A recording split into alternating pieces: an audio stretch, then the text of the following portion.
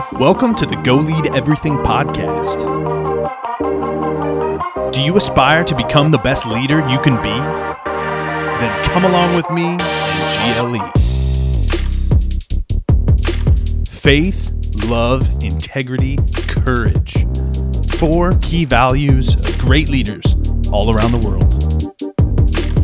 I'm Phil Swanson, and I'm on a mission to bring you leaders from all walks of life and arm you with the tools and mindset to lead effectively in whatever you are called to do. Are you ready? Because it's time to go lead everything. What is going on, everybody? Man, I got a real bell ringer of a guest today. He is a seasoned cross-functional leader with 20 plus years of experience. He's been in digital strategy, human resources, leadership development, operational excellence. This guy is a well-rounded individual, great leader. He also hosts the Way of the Wolf podcast. Sean Barnes, welcome to GLE, my friend. Thank you, Phil. It's an honor to be here. I'm really excited to be on the show and start talking through a lot of content. I know whenever you were on our show a few weeks ago, I just thoroughly enjoyed it, and I've gotten so much positive feedback from everybody. So I'm really looking forward to this conversation. Well, awesome, man. Thanks for that. Thanks again for having me on. It was a blast, dude. I'm looking at your background, man. You got a badass studio going on. I got to upgrade my podcast studio game. I appreciate it. Thank you. That's awesome, dude. So the Way of the Wolf, the podcast, you're here, you're doing some really cool things. Let's walk all the way back to the beginning of Sean Barnes and just let the listeners know a little bit about, what were those critical experiences growing up for Sean Barnes that made you who you are today? Yeah, I think that's a great starting point for sure. And as I think back early in my life, kind of grew up in that low to middle income class and was taught at a very early age that if I wanted something, I was going to have to work for it. So when most kids were playing sports in high school, I was out working. I actually had 2 jobs. So I worked part-time at a kind of a Subway sandwich shop, and then also would bus tables at a restaurant nights and weekends. So kind of my family instilled those work values very early on in my life. And it was challenging at first, but I was also very driven. Like I wanted that new truck. I wanted that new car. I was just very driven. And my parents and grandparents basically said, well, okay, if you want it, go get it. Yeah. We're not going to stop you, but you're going to have to earn it. That's good. And so I think that's something that I very much appreciate about my family as they raised me. And it taught me very valuable lessons in terms of work ethic and what it's going to take to be able to achieve the things you want to achieve. Mm-hmm. And then as I kind of move forward through high school and college, technology just always came easy to me. And I think that really made sense for me to pursue a path in that realm. So I did. I ended up coming out of college, got a help desk job, then systems administrator, then IT manager, then director and vice president eventually, and I think I ended up having a pretty successful career by most standards in the IT realm. And I think part of what drove me was that I wanted that success. I was setting very specific goals. I wanted to hit that $100,000 a year salary threshold. I wanted that VP title. And over the years, and this kind of started happening in my mid-30s, where I started realizing I'm hitting these goals, which is really exciting. Yeah. But once I got there, it was, hey, well, what's the next one? What's the next one? And it got to a point to where technology, it wasn't a challenge for me anymore. And also it wasn't as fulfilling. So I realized that I had to start searching to figure out, okay, what is something that will be more fulfilling for me? What is that next opportunity? Trying to keep sight of like, what is a calling that might satisfy that itch or scratch that itch that I've had. Yeah. There was an opportunity to step up and lead the human resources department at the company that I work for. Well, I say opportunity. It was actually one that I saw the opportunity, but I had to fight to get it. So it's actually kind of an interesting story. If you don't mind, if I just go ahead and share this story, because it's one that's important to me, and I think it's important to my life journey. I was gonna ask you about it anyway, because when you think of an IT guy, you don't instantly go to the HR guy, right? Yeah, it just seems like an odd sort of transition, right? Exactly. It's not a common path that people go down, for sure. Yeah. And actually, anytime I share that story or people hear that I do both, there's definitely a lot of head scratching that goes on. Yeah. Yeah. So the company that I work for, I'd been with them for about 4 years. And unfortunately, there had been a lot of turnover at the senior HR leadership level. So, and we had 2 vice presidents come and go, and we had 2 directors come and go. So it was really just a revolving door at the top. Mm-hmm. And one of the things that myself and our technology team were struggling with is, and this is just kind of one example, but we would get the black eye because of HR's lack of processes or lack of collaboration and communication. And as an example, human resources would hire a new employee and then be walking them around the office, introducing them to everybody. And then they'd come to me and say, "Hey, where's their laptop?" I had no clue you were hiring anybody. You got to tell us that this is going on.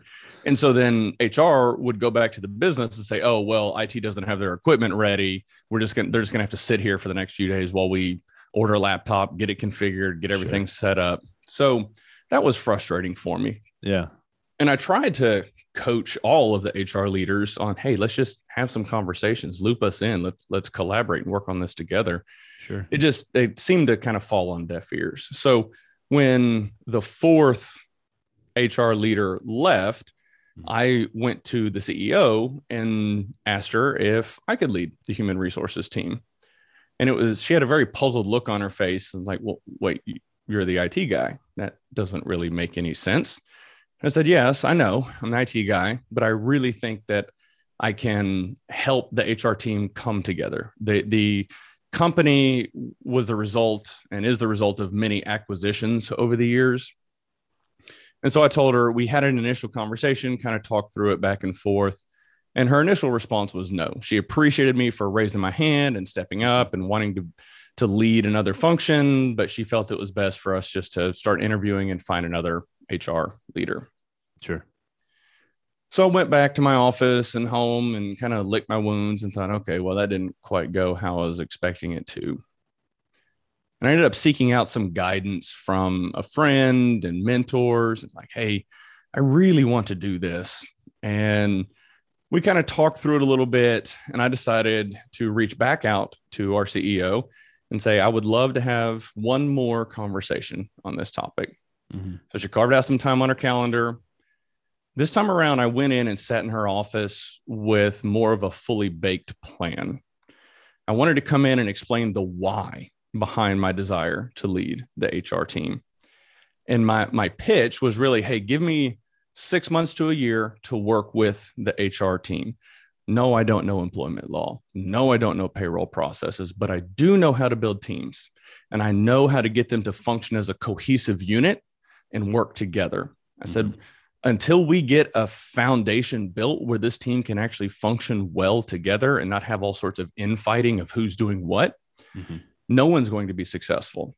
And the other aspect that after processing and thinking through it more, I explained to her that we have had a bad habit of hiring HR managers and putting them in vice president level roles.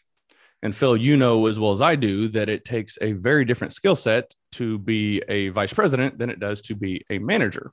Not to say one's better than the other. It's just different skill sets are required to be successful. Yeah, 100%. So my pitch was, "Hey, give me 6 months to a year to come in, build this foundation, get the team going on kind of an upward trajectory. Then let's bring in a seasoned HR executive to kind of pick up the baton and carry it from there." I love that story, Sean. I think we talked about this maybe briefly when we chatted before, but just thinking about being in that situation and your persistence to go back, to take more time, to invest, to, many people wouldn't be willing to spend a bunch of time putting up, they've already heard no, now they're going to go take it away and spend more time trying to put a plan together. And, I think one of the reasons why many successful people do succeed is it's their persistence. They just won't quit. They know what they want. They're going to go for it. The Think and Grow Rich sort of mentality. I was listening to that classic book the other day. It just something as simple as never quitting, right? It seems silly, right? But just keep going towards your goals. And you touched a little bit on setting goals and setting specific goals. I found it interesting because you mentioned you had these goals of 6 figures and be in this role, whatever. I had sort of similar goals. Like there's a video of me from my college days saying, I just want to be an engineer in energy, right? That's what I wanted to be. And then I started thinking when I got into my late 20s, every goal I've really set for myself, I've achieved. Like any real goal I had in my head that I really worked for came to be. And then I was like 25. I was kind of having, I call it my quarter life crisis or whatever, but my quarter wife crisis, I guess I'd call it. But I wanted to get married and I'm trying to find a wife. So I sat down and I actually wrote all the things I wanted out of a wife. Got real clear in my head on what I would want in a spouse. Right. And, I was 30 before I even wrote goals. So just talk about, share with our audience is how important it is to, be really clear on your goals and how do you go about setting goals? And that's a great topic and one that I have a lot of conversations with different people on. And like I mentioned earlier, I found it beneficial to set 5-year goals. Like I wanted to hit this salary by the time I was 30. I wanted the VP title by the time I was 35. And so for me, it gave me a target to shoot for. And one of the things that I think is so important when people start looking at setting goals, a lot of times they need help in trying to figure out the best way to set goals. And also really it comes down to, is that really a goal or is that just a task to accomplish? So I find a tremendous amount of value in some of the people that I coach, just kind of helping them map out those goals. I like to start with a framework of, hey, let's say, where do you want to be in 5 years? And sometimes they'll say, okay, well, I want to do this. Okay, well, that's really a task, but what is a goal that you want to accomplish? And once we kind of hone in on what is their goal, at that point, you can work backwards from there and start figuring out what are the steps that need to occur to achieve that goal. And so I'm just going to use my kind of journey as an example. Sure. By the time I was 35, I wanted a VP title. At the time I was a director, but I've had people come in and say, hey, I want to be a vice president. And they're maybe an administrator or just stepped into a manager role and said, okay, well, if you want to be a VP in a given period of time, first, here's what the step progression looks like. You've got to get to manager, maybe senior manager, director, and then vice president. And to achieve those things, you're going to have to learn these skills. So maybe effective communication is something that's very important for a senior leader. Mm-hmm. So let's map out, okay, once you get to that manager or senior manager level, here are the skills that you're going to need to learn to be able to step up into that next function. You need to be able to network. You need to learn how to sell. You need to learn how to effectively communicate. And whenever I say sell, I'm not talking about sell a product. You have to learn how to sell yourself, sell ideas. So once you have that big goal, that 5-year goal, you start working backwards and building a framework. Mm-hmm. The thing that also some people forget that once you have that framework, it's okay to deviate from it. You have to also be able to pivot and adapt based on new information that occurs. Or let's just say you end up leaving one company and going to another. Are you hitting the reset button and having to start over? Or are you stepping up into more of a senior role, maybe not quite at that VP level? These are all things that you have to realize. And these are all skills that you have to attain to be able to reach that goal. So to circle back to your question, it really comes down to, hey, let's set your goal. If it's 5 years or 10 years or 3 or whatever that time frame is, and then work backwards from there.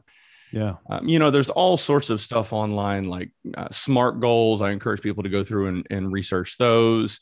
There's different ways of doing it, but until you actually put thought into it, you're never going to achieve your goals. I see so many people that just, they work as hard as they can. Yeah. but they're just kind of on a treadmill. They're not really going anywhere, right? Because they haven't set a specific direction that they want to head. So if y'all are listening right now, you got to go follow Sean at _Sean Barnes, SeanBarnes on Instagram. He's Sean Barnes on LinkedIn, at the _Sean Barnes, pretty much everywhere else. Go give him a follow. He's got some really good insight here. And I think it's really important as, you know, you think about your goal setting, you think about the things you're trying to accomplish, really look, you know, I've heard Jordan Peterson talk about this. There's so much variability in the world right now. It almost doesn't make sense to set goals farther than 3 to 5 years out, because you just have no clue where you're going to be. But the importance of having that guiding sort of vision on where you want to go, it seems like people very often, and I know I did in the majority of my life until recent years, just kind of accidentally went along with whatever came my way. Right. I had certain things in my head that were put there by other people in my environment. Right. And, you know, I liked what you said at the very beginning.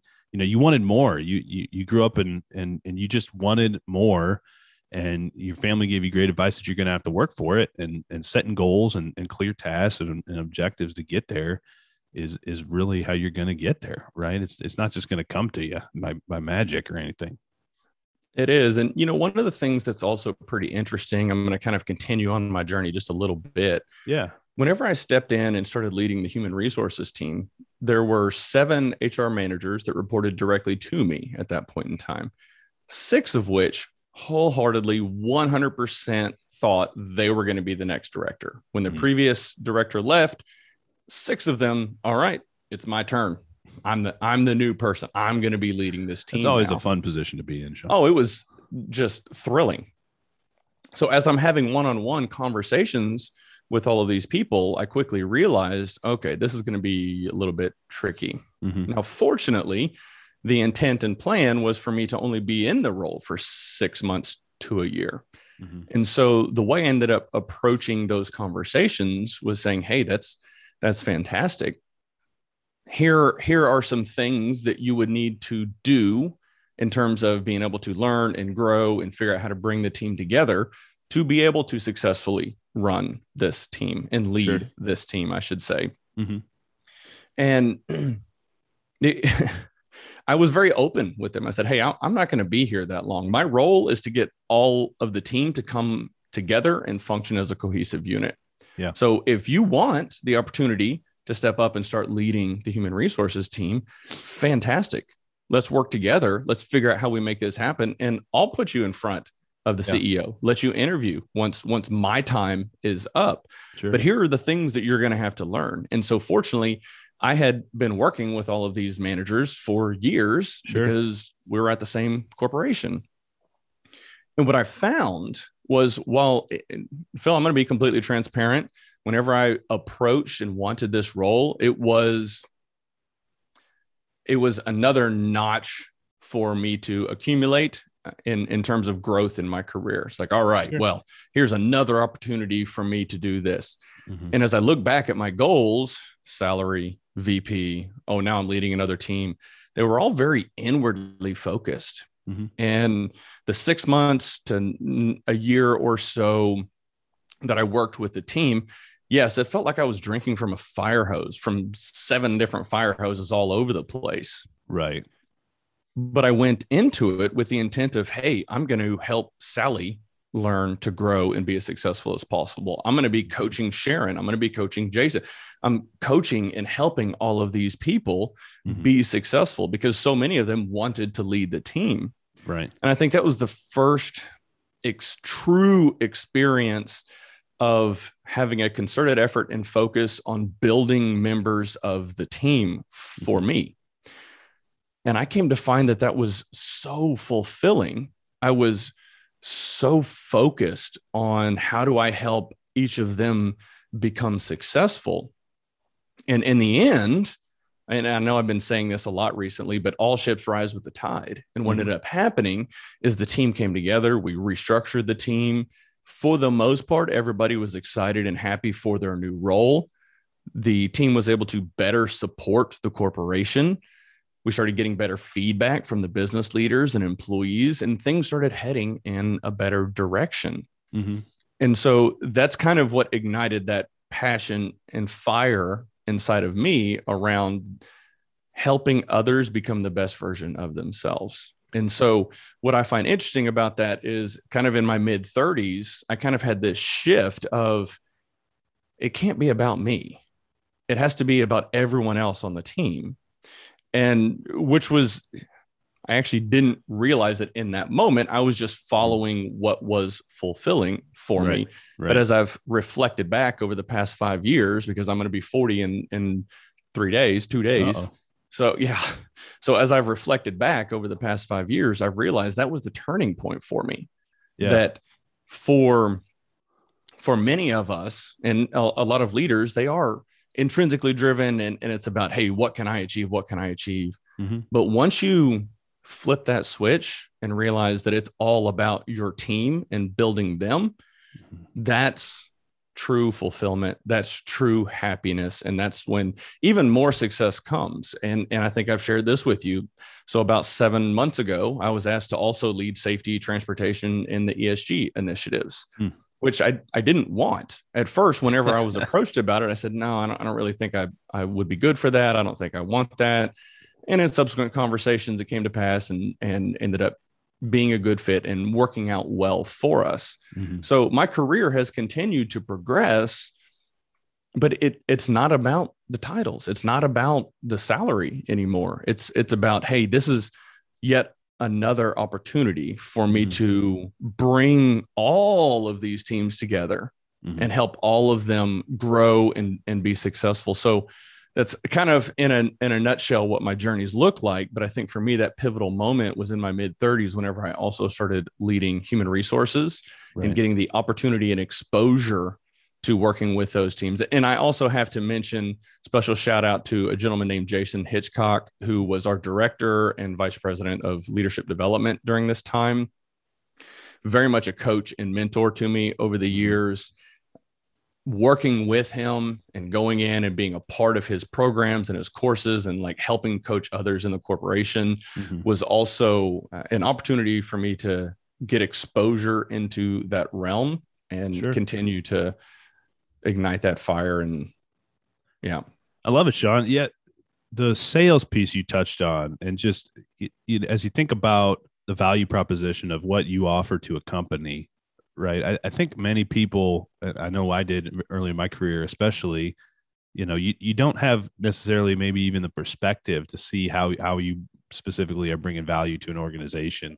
And, I know lots of folks may even struggle with, that they're tasked with, hey, value tracking. How do you track your value and your contribution to an organization? And for the lower level employees, it can be difficult to do that. I mean, you can do it here and there and this little project, that little project, but really understanding what the organization needs, what your leaders need, what they're trying to do, that is the aspect of sales that I think for me, I always thought, I would never want to be a salesperson or, those sleazy salesmen, right? A used car salesman. That association, that negative connotation, it's really just a misunderstanding of what sales is. And all sales is meeting people's needs. It's solving problems for people. And, being able to identify those problems and sell yourself, right, to as a problem solver for the organization is just such a valuable skill. And really the two most important, highest paid skills in the world are leadership and sales. And they're two skills that, you can see the score by the people following and the compensation, right? Like, it's very clear if you're good or bad at either of those. Right. So, I think what you described as your outward focus, your, helping other people succeed, many organizations and people, they take the pressures and can take the pressures of the day-to-day job, the environment they're in. And the good leaders, instead of letting those cascade down through the organization, they block those pressures and help empower people and raise them up in the organization, make them stronger.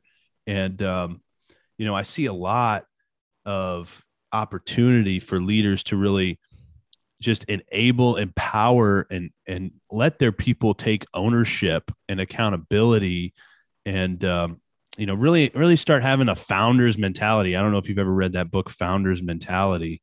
It was one that was introduced to me recently, but I see a lot of cultural problems start in organizations where maybe they want people to take ownership, but instead of kind of pulling back and allowing people and enabling people to do that, lots of the actions may actually do the total opposite thing of what the organization might want to happen, right? It almost disempowers people and incentivizes people to not take ownership. And so I don't know, from an HR perspective, you see that in organizations, and what advice would you give to leaders out there? I do. There's actually quite a bit to unpack there. I had to start taking some notes because some really good topics. And I think this speaks to the importance of leadership development and organizational development in businesses. This is something that's been overlooked, in my opinion, for far too long in many, many different industries. But what you see, and are you familiar with the Peter Principle? Yeah. Okay. So for those of you listening, if you're not, the Peter Principle basically talks about how people in an organization have a tendency to get promoted just above their level of competency, and then they stall out and don't really progress any farther and don't really add a lot of value in their organization. And I see this a lot, especially in highly technical roles, engineering, and a lot in IT actually. But let's just say for an engineer, they have a tendency, or maybe they're the best engineer in the team. So, okay, well, most businesses will say, all right, let's have that person run the engineering team. Well, they may be a horrible communicator, have no clue how to delegate. And this is something that as people progress in their careers, if they're passionate about designing and drawing completion tools, for example, that doesn't mean they're going to be a successful leader of the engineering team. And so what we see is people get promoted just above their level of competency, and organizations by and large don't really spend a considerable amount of time and effort helping people develop those skills or realizing, is this person even in the right role? Mm-hmm. I think it's Simon Sinek that talks about it. Are people in the right seat on the bus type of a thing? Good to great. And so, yeah, exactly. But so, that's one aspect of what we're talking about. And the other is we start looking at people transitioning from an individual contributor to a leadership role. Again, this kind of falls back into what we were talking about earlier, as far as those being entirely different skill sets. Mm-hmm. You may be an incredible engineer, but leading people you may suck at, quite frankly. So as people step into leadership roles, especially those that have been high performers as an individual contributor for the majority of their life, they struggle with how to quantify the impact they have on the organization, because in their mind, they're thinking, okay, well, I've designed X number of tools a year, or I've made this many number of revisions, done this many tests, and it's all like what they specifically have done. Mm-hmm. Once you start leading, you become a force multiplier, and your focus has to shift on how can I help John and Joe and Sally become the best versions? How can I get all of them to go from designing one tool a year to 3? Mm-hmm. That's difficult to quantify for many people. And it's also difficult to say, hey, it's not about me anymore, because in their mind, they're like, okay, well, now I'm leading people. I'm not designing tools. Where is the value? Like, I'm not needed anymore. And this is something that I've seen with people that have progressed into manager or senior manager level roles. Like, well, if their go-to is if I'm managing these people, then what am I doing? Right. And my response is, well, you're leading these people. Mm-hmm. That's the nature of your role. And a lot of times they'll also think, well, if we have a downturn, which is very common in oil and gas, I'll be the first to go. Well, not really. You have to help them realize that, okay, you are very good at managing all these applications or designing these tools. So in the unfortunate event of a downturn, you have a number of skills that are very valuable to the corporation. So all of that to be said, when you kind of pull it all together, you have to be able to help leaders as they step up and help them realize the importance of becoming a force multiplier and helping everyone around them. And even so, that can be difficult to quantify, but you feel it. Right. I'm sure that in your corporation and any others that you work with, you can step into a team or into a room and you feel the culture and the strength and the morale within any given team. Sure. And this team has strong leadership. Mm-hmm. But how do you put a number on that? Yeah, you can definitely feel it. Mm-hmm. I think everyone would agree with that. I know, as I think about what you just described, I've been rereading Think and Grow Rich by Napoleon Hill, the classic, right? Everybody's familiar with that one. He talks in there about, what is an educated man. I don't know if you're familiar with this story, but there's a story. I think it was Mr. Ford. Someone was trying to, I guess, libel or slander him or whatever, and say he was ignorant, right? Because he didn't know a bunch of stuff, and they had him on the stand, kind of having him answer questions. They were trying to prove that he was ignorant of things, and they're asking him all these silly sort of like school book sort of questions, and he ends up getting frustrated and basically saying, "I've got a row of buttons on my desk that I can push to call anybody who can answer any question in the world to any problem." Right. Like I don't need to clog up my mind with all this information. And one of the things that the points made in that book is that being an educated man is not only just having knowledge, but being able to organize the knowledge in a way that's actually productive. And I think it's really easy for people to think, oh, well, that person doesn't know a lot about that subject, and think, oh, well, maybe, they don't add a ton of value or whatever. And as opposed to really understanding that, just because you know a lot about a subject doesn't necessarily mean you're able to take that knowledge and use it productively to produce value for an organization. And so that to me was the switch. And I love the way it was described in that book of really being an educated man is well beyond just having knowledge. It's how do you use the knowledge, right? And I'm not sure if you've read that book before. I'm sure you have at some point, but it's one of those books they say to just religion. I was always kind of hokey pokey, hocus pocus, like, do incantations every morning, read your goals. Yep. Like, from my Christian background, I always kind of question. I'm like, is this really what we're supposed to be doing? But, lots of successful people have done those things and achieved great things. So, one thing that I'd like to add there, and I think I like part of the reason I like sharing my journey is because I feel like some people can relate to it, but then also it was interesting as I think through my career path. And for me, it was, I want to go all the way to the top for IT. I had goals to become a chief information officer. Well, sure. What's happened is the scope and the domains that I function in have branched out. And whenever I stepped in and started leading human resources, a lot of the frustration that the members of the team had was, why is the IT guy running HR? This doesn't make any sense. And that's a very valid question. Sure. Now, fast forward 4 years later, well, about 6 months ago, I stepped in and started leading safety, transportation, and ESG, like we mentioned earlier. And kind of through the grapevine, I heard comments were being made. Why is the HR guy running safety? For me, that's huge. I've been the IT guy for my entire life and career.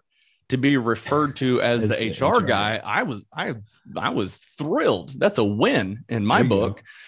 And so now leading all of these different functions, sure. I think the important aspect of leadership is you realize you're never going to be the smartest person in the room. Your focus needs to be building a team so strong that you don't know who the leader is. I love that quote. I can't remember where I heard it from, but whenever I bring my team together, every single one of the leaders, they are experts in their domain. They are very well respected in the organization. And when one of them speaks, everyone listens, including me. Cool. And so while I don't really have a desk with a row of buttons, I have a cell phone. I think we've advanced numbers from that technology, Sean. Exactly. I have a cell phone full of numbers that are on my favorites list. Right, I know right. exactly who to call if something comes up that I don't have the answer to. I love that. So, but also to that point, it really comes down to being able to have a holistic understanding of Right. what's going on and Right. knowing either how to solve the problem or know who to go to solve that problem and get the team to work well together. Yeah, 100%. I think that's great advice, right? And like you mentioned, I think we were chatting before, you had those high aspirations and then branched out, and now, probably your perspective even now, like, I don't know if you'd have gotten your way and moved right to the top, would it have been as fulfilling and valuable? Would that have even been what you wanted looking back? Or are you happier now or more fulfilled now? I'm curious. I would venture to say that I'm more fulfilled now. I have a greater sense of purpose. Now, I will say that I'd like to think that if I made it all the way up to the top as a C-suite executive in the IT arena, that I would eventually figure out the importance of empowering your team and building teams and coaching and mentoring and things like that. But I also realize it's kind of probably not worth spending too much time thinking about it, because like whether you made good or bad decisions, the decisions we make in our lives take us down a certain path. Right. And I think had I never stepped in and started leading HR, would I have ever had the exposure to leadership development and coaching and had the experience of stepping in and leading a team in a function that I know nothing about? Yeah. And so for me, it really comes down to, hey, these are the choices that I've made. I'm going to keep rolling with it. And this is new information. I'm going to do what I need to keep moving forward and just kind of chase those feelings and the things that excite me and ignite that fire in me. I'm just going to continue chasing those, whichever path it takes me down. Sure.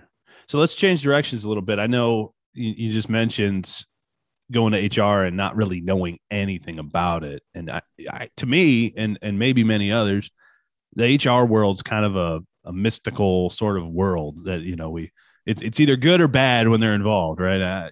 Typically. So like what advice would you give for leaders and organizations, individual contributors, whoever, what advice would you give to work with HR better and for, HR folks out there, vice versa? Like what do we need to know about the HR world? Okay. So I'll say something kind of comical that I learned. I think the most challenging aspect of stepping in and leading HR and IT at the same time was having to switch hats. Okay, my IT hat, my HR hat, going back and forth. By and large, IT professionals are very analytical, data-driven, introverts, logic-based. That's how all the conversations are. In the HR space, it is 110% emotion, 200% of the time. So going from data and logic to emotion and back and forth is very challenging.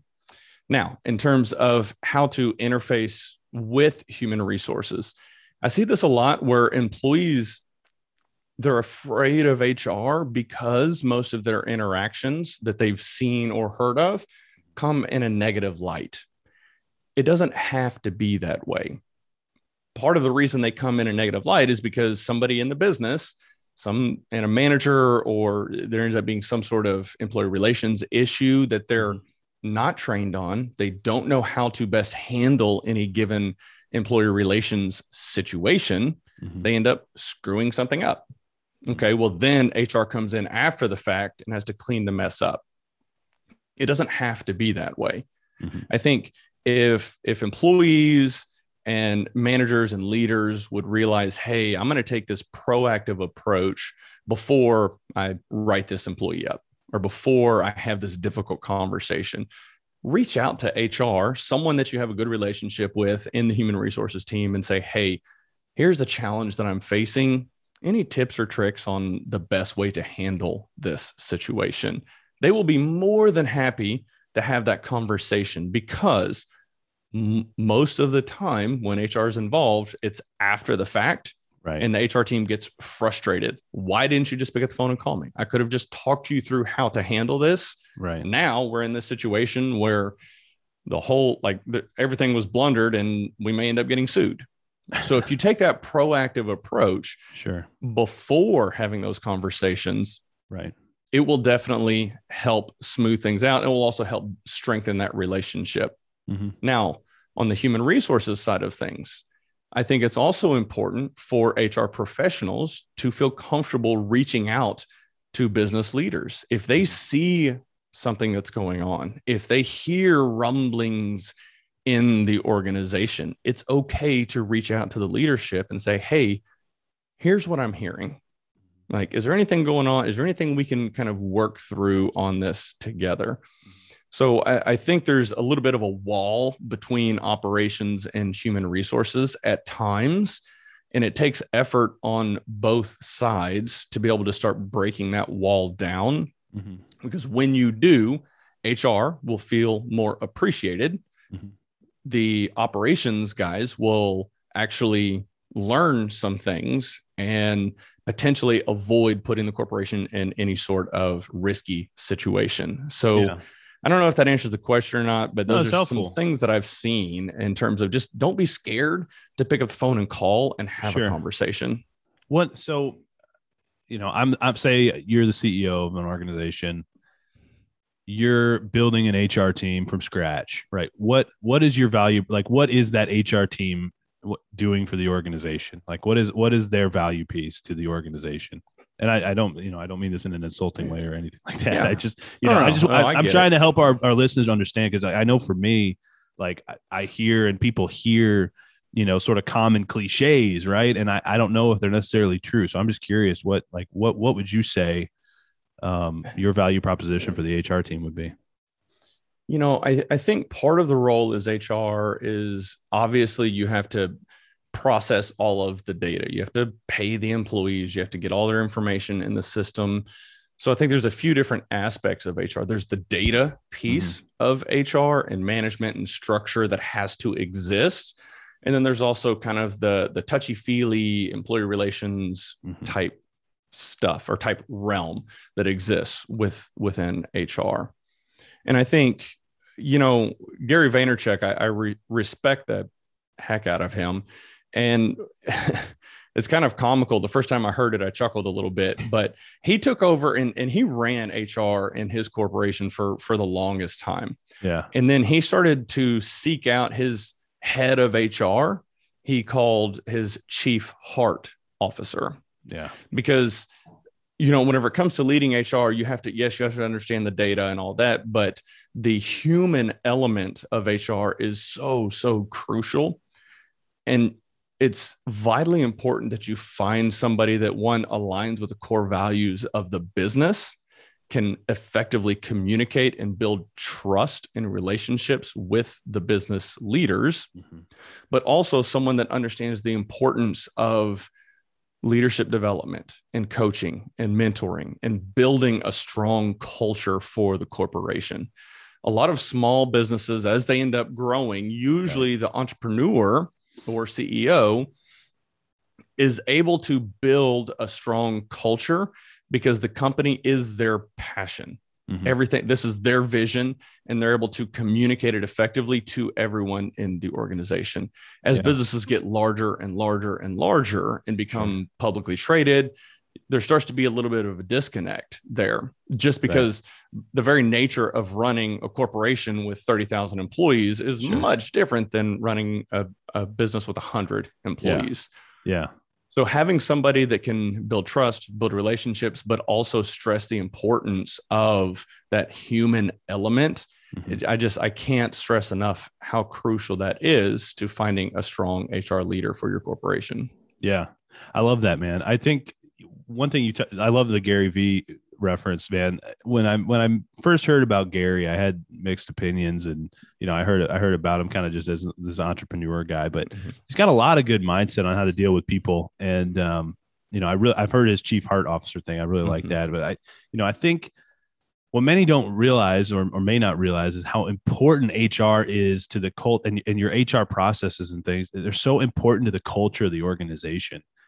And, Gary, I think he even makes the comment, you build culture by hiring and firing, by promotion and demotion, right? If you have a cancerous person in your organization that you don't get rid of, all the good people are seeing that, and it's affecting the culture, and vice versa, right? If you got good folks in the organization and they're getting criticized or whatever, those decisions, those people decisions are really what truly is going to impact the culture of your organization. What behaviors are rewarded, what behaviors are scolded, what's punished, what's praised. That is how you build culture. And I see that so huge that the HR team can have a huge influence and impact on the culture of an organization. And I feel like leaders maybe just see them as like, oh, I'm just going to consult them or whatever. And the HR people, and there's all these processes and red tape and things. And there's some of that, right? But I just feel like, maybe they're undervalued, or maybe sometimes they don't even see how much of an impact they could potentially have. Yeah, that's another really good point. And whenever I think about those toxic individuals that are just tolerated in the organization, no doubt we've all seen examples of somebody who's just an absolute asshole, but they just keep getting promoted, or they just stick around forever and just cause so much damage in a business. And I think a lot of that stems from, I'm going to say, undeveloped leaders that maybe are afraid to have a difficult conversation. They're afraid of conflict. Well, I see how much damage this person is doing. Oh, I don't know how to have that conversation with him, and he's a friend of mine. So they just kind of let it linger and linger. And the damage that's done to the corporation is just, it's ridiculous, because so many will just let it go and go and go and go. And you end up having your high performers that are really carrying the ball 90% of the time get fed up and frustrated and leave. And then usually that toxic individual will say, oh, well, they were bad. They did this. They didn't need to be here. They needed to go anyways. And I think it's very unfortunate, but it speaks to the importance of leadership development and the skills that are required to successfully lead a business. And one of those is the ability to have crucial conversations and address issues, because if you don't, those high performers, they will leave. Especially now. I mean, there's a phrase coined for it, the Great Resignation.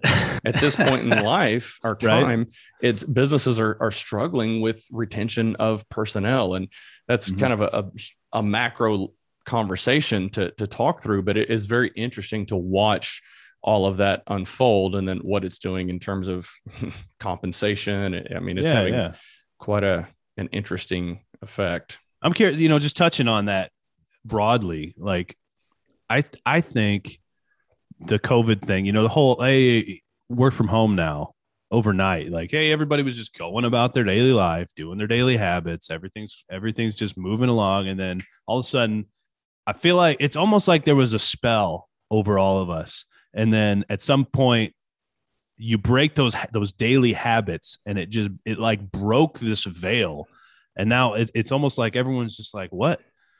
Wait, why were we going? We can do our work from home, like, and everything still keeps happening. I mean, like, there's definitely benefits to the human interaction. Like, I'd much rather be doing this in person. I'm jealous. Again, I'm jealous of the podcast studio, man. I love doing that in-person podcast, but I just, it was such an interesting sort of cataclysmic change to society, where it wasn't like one or two people felt it. I feel like it's like everybody noticed it. Do you have that same sort of feeling? And like, just what are your general thoughts about it? So that's been such an interesting topic, and I have been following it very closely just because I find it fascinating, quite frankly. When we look at what is going on right now, especially, and I know I said the Great Resignation earlier, what I'm seeing is the power dynamic has shifted from employer to employee. Employees now know, I can go somewhere else and do this. I can go make more money. I can go work from home. And so these employees are seeing that they have control of their life. It's no longer a fear of my boss and the company and getting fired. They're realizing that they're the ones in control.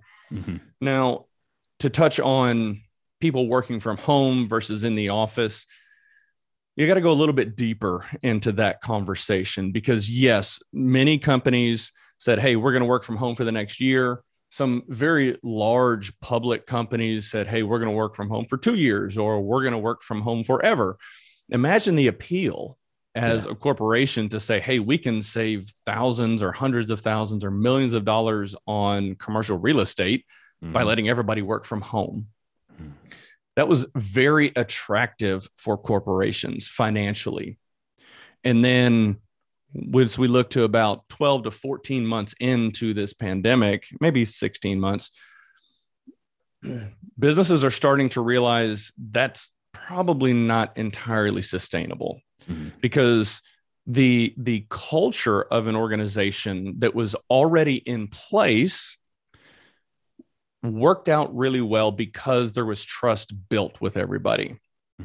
As natural attrition occurs over time and you bring fresh blood into the corporation, it's very difficult to assimilate them into your culture if they never meet their boss, they never meet their team, they never meet any of their peers or anybody else. If it's just on a computer screen, it is very difficult to build that trust, because the trust isn't just built in transactions like emails back and forth. Trust is built when you're sitting in a conference room waiting for the meeting to start. Hey, how was your kid's soccer game? Right? Well, what do you have going on this weekend? It's those little interactions over time that build trust. And when you eliminate that as an option for employees, your culture, it is very difficult to sustain, because not many leaders are equipped and fully understand how to lead an entirely remote workforce. It can be done. You can build culture, but you have to put such a considerable amount of effort into doing it and making sure that it's done correctly, so that your team does increase their output or continue to come to the table and give it their all. Now, 100%. I will also say that usually people that were highly introverted, they just shined through the pandemic, because they just got to sit at home in their office and they cranked out code and just crushed it. And then on the opposite end of the spectrum, I saw people that were social butterflies, where the isolation was debilitating. And I had to spend considerable amount of time having virtual calls, coaching them, talking them through, sending them cookies, just all sorts of random things, because of the human interaction that most people don't want to admit they need. But we are social creatures. I mean, millions of years of evolution, we are pack animals. And I think one other thing I'll touch on, I think, which is so unfortunate, is there was so much fear propagated by the world that people were afraid to step out of their homes. Like they would have their groceries delivered. They just never would leave their home at all. And I remember having conversations like, hey, let's go to the boardroom. Let's sit down, have a conversation. We'll have some food brought in. We can social distance. The board seats 30 people, or the boardroom seats 30 people. We'll all grab a corner so we can social distance and wear our masks, but let's have that human interaction. No, I'm not going to come to the office and die. Okay. Maybe that's a little bit excessive, but but it also speaks to how much fear has been instilled in people. So there's so many dynamics at play over the past 2 years that have been very challenging for organizations and leaders. The fear dynamic, Sean, is definitely a cancerous one. And I think, I bring the Christian perspective to it, and we don't have a spirit of fear, but a spirit of power and of hope and of a sound mind. And, I just think people, if you really think about meeting together with other people, right? The Bible says, don't refrain from gathering, around God's word together, being around an environment of people, like-minded people that share your values, head in the same direction, have a similar vision it's important, like you said, to the human element, and it stems deeply in faith as well. And so, as we move forward, if you're listening right now and you're still fearful out there, I just want you to know that, you can cling to your faith, and that spirit of fear is not one of the Holy Spirit. It's not a spirit of God. That fearful spirit is just, it's cancerous. It's bad. It can only bring negative things. And, I'm one that just goes about and I've got a great physician and I trust him and I'm going to live my life. I follow the rules, whatever. But, I think we're at this point in time where we have to do and see things with our own eyes that make sense. Right. And I feel like we've put a lot of trust in our authorities. We put a lot of trust in different organizations that should have our best interest at heart. And, unless you're hiding under a rock or very, very naive and ignorant, and I mean that with all love and sincerity, these organizations out in the world, if you really think they have your best interest at heart, I think many times you're probably mistaken. And so just keep those things in mind. Don't let yourself become fearful of all these external things going on. You got to know your identity, who you are. And I think, Sean, I don't know about you, but I think there's a silent majority of people out in the world that, they are very frustrated. They're very discouraged. They want to stand up. Maybe they're fearful to really share what they've got on their heart because of potential ramifications of that. But, I just want to let them know and maybe give them comfort that I believe that the majority of people out there aren't fearful. And you're just seeing this spell they're casting through the Magic TV box and trying to get you to be fearful so you follow the rules and do what they say. I know I kind of went on a rabbit hole there, but no, but I mean, that's such an important aspect of what's going on in the world today. So many people are fearful. And I think if you find yourself in that situation, realize that you are not alone, that there are people that you can reach out to and have conversations that have a different perspective and different mindset. I highly encourage people to find coaches and mentors and things like that, because they're able to come to the table with a different perspective and can kind of help guide people down a better path. And a lot of times it's really just shining a light, because these people have to go down that path on their own. Yeah. Any coach, mentor, guide, any of the good ones, in my opinion, they're not going to give you the answer. All they're going to do is say, hey, here's the flashlight. There's the yellow brick road, but you have to walk it. So that's something Brad Lee says all the time. I didn't do it for you. I didn't do anything. I told you something, but you're the one that changed your life. Yep. You're the one that has to do it. I love that, Sean. I love it. Hey man, kind of on that coaching topic, how's coaching going? I know you do some coaching. Tell us a little bit about the coaching you do, man. I do, man. I absolutely love it. And, it started, well, if I flash back to probably about a year ago now, things were very rough in oil and gas. And I started thinking to myself, oh, I need to have some sort of a plan B. And I've just, like I've mentioned, been so passionate about leadership development and coaching and mentoring. And so I decided, hey, I'm going to start doing this on the side, trying to help more people figure out their path and be successful. So I started doing it on the side. And that's really one of the drivers behind starting the podcast and the YouTube channel. And I actually started going to Toastmasters recently because I'm wanting to get more comfortable with being uncomfortable. Yeah. But it's going so great. And I've actually had people reach out to me from listening to the podcast, say, hey, can we bounce some ideas off of one another? Can I ask you for this? Mm-hmm. And, Phil, a lot of times I don't even charge them. I just, hey, yeah, let's talk through it. Let's jump on a call and talk 100%. Through it. Because it's not so much about the money for me as much as just being able to help people out, because I see so many people that are just lost and they don't know what to do. And 100%, me taking a half an hour to an hour out of my day, if I can help someone set them on the right path or show them a better path, God, it's so fulfilling. They're so appreciative. And that's what it's all about. I've just, like I mentioned earlier, it's not about the money for me. Money's nice for sure, but that's not what it's about. That's not the driver. It's about just helping people in their journey of life. I've had people that have helped me along the way that I will be forever indebted to. Yeah. And so being able to help them out. So all of that to be said, it's going really well. I kind of have built and developed a year-long program for those that want to coach, that's focused our coaching on the business and leadership development side of things, where we kind of say, hey, for Q1, we're going to talk through and help you overcome challenges that you are facing today. Whatever that may be, we're going to spend a quarter focusing on that. And then the second quarter will be focused really on learning leadership skills and traits to add them to your toolbox: effective communication, leading up, delegation, things like that. And then the third quarter is, okay, now we're going to start really applying all of these lessons that we learned.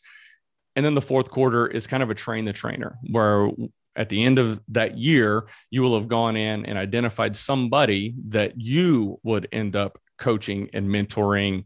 And what that does in my mind, and the reason behind creating that framework and building it like that, is, one, a year is a long enough period of time to really change someone's perspective, help them build and develop skills. You have touch points along the way, usually every 2 weeks. Sometimes we do weekly. It just kind of depends. But you really solidify that change. And then that final quarter of helping them coach and guide and mentor someone else allows them to then propagate that through their team, their business, or friends and family, whatever it may be. And so my vision for being able to help people is to, I'm sure you've heard, good leaders build more leaders. Yeah. So my hope is that I am not the bottleneck or constraint, because there's only so many hours in a day and so many people that I can work with. But if I can build others who can then build others, that's how you have great levels of impact to the world. 100%, Sean. I absolutely love it, man. I think that's great advice. If you're listening out there, make sure you go follow Sean Barnes at @_Sean Barnes, pretty much everywhere except LinkedIn, just Sean Barnes. Sean, I ask a question of all my guests before we wrap up. It's one, Gary Vee helped me, bringing up Gary a lot. I feel like Gary gets a lot of free advertising for me, but he's got some cool mindset. And the one perspective piece he shared with me was, and I heard him say was, you might find an old picture of your great grandpa, right? Like I look back at some of my ancestors, I may have one black and white photo or something, right? Like, how cool would it be if people could see great grandpa Phil talking with great uncle Sean Barnes, on a podcast for an hour, and get to hear their mindset, hear what they had going on, hear their perspective on the world.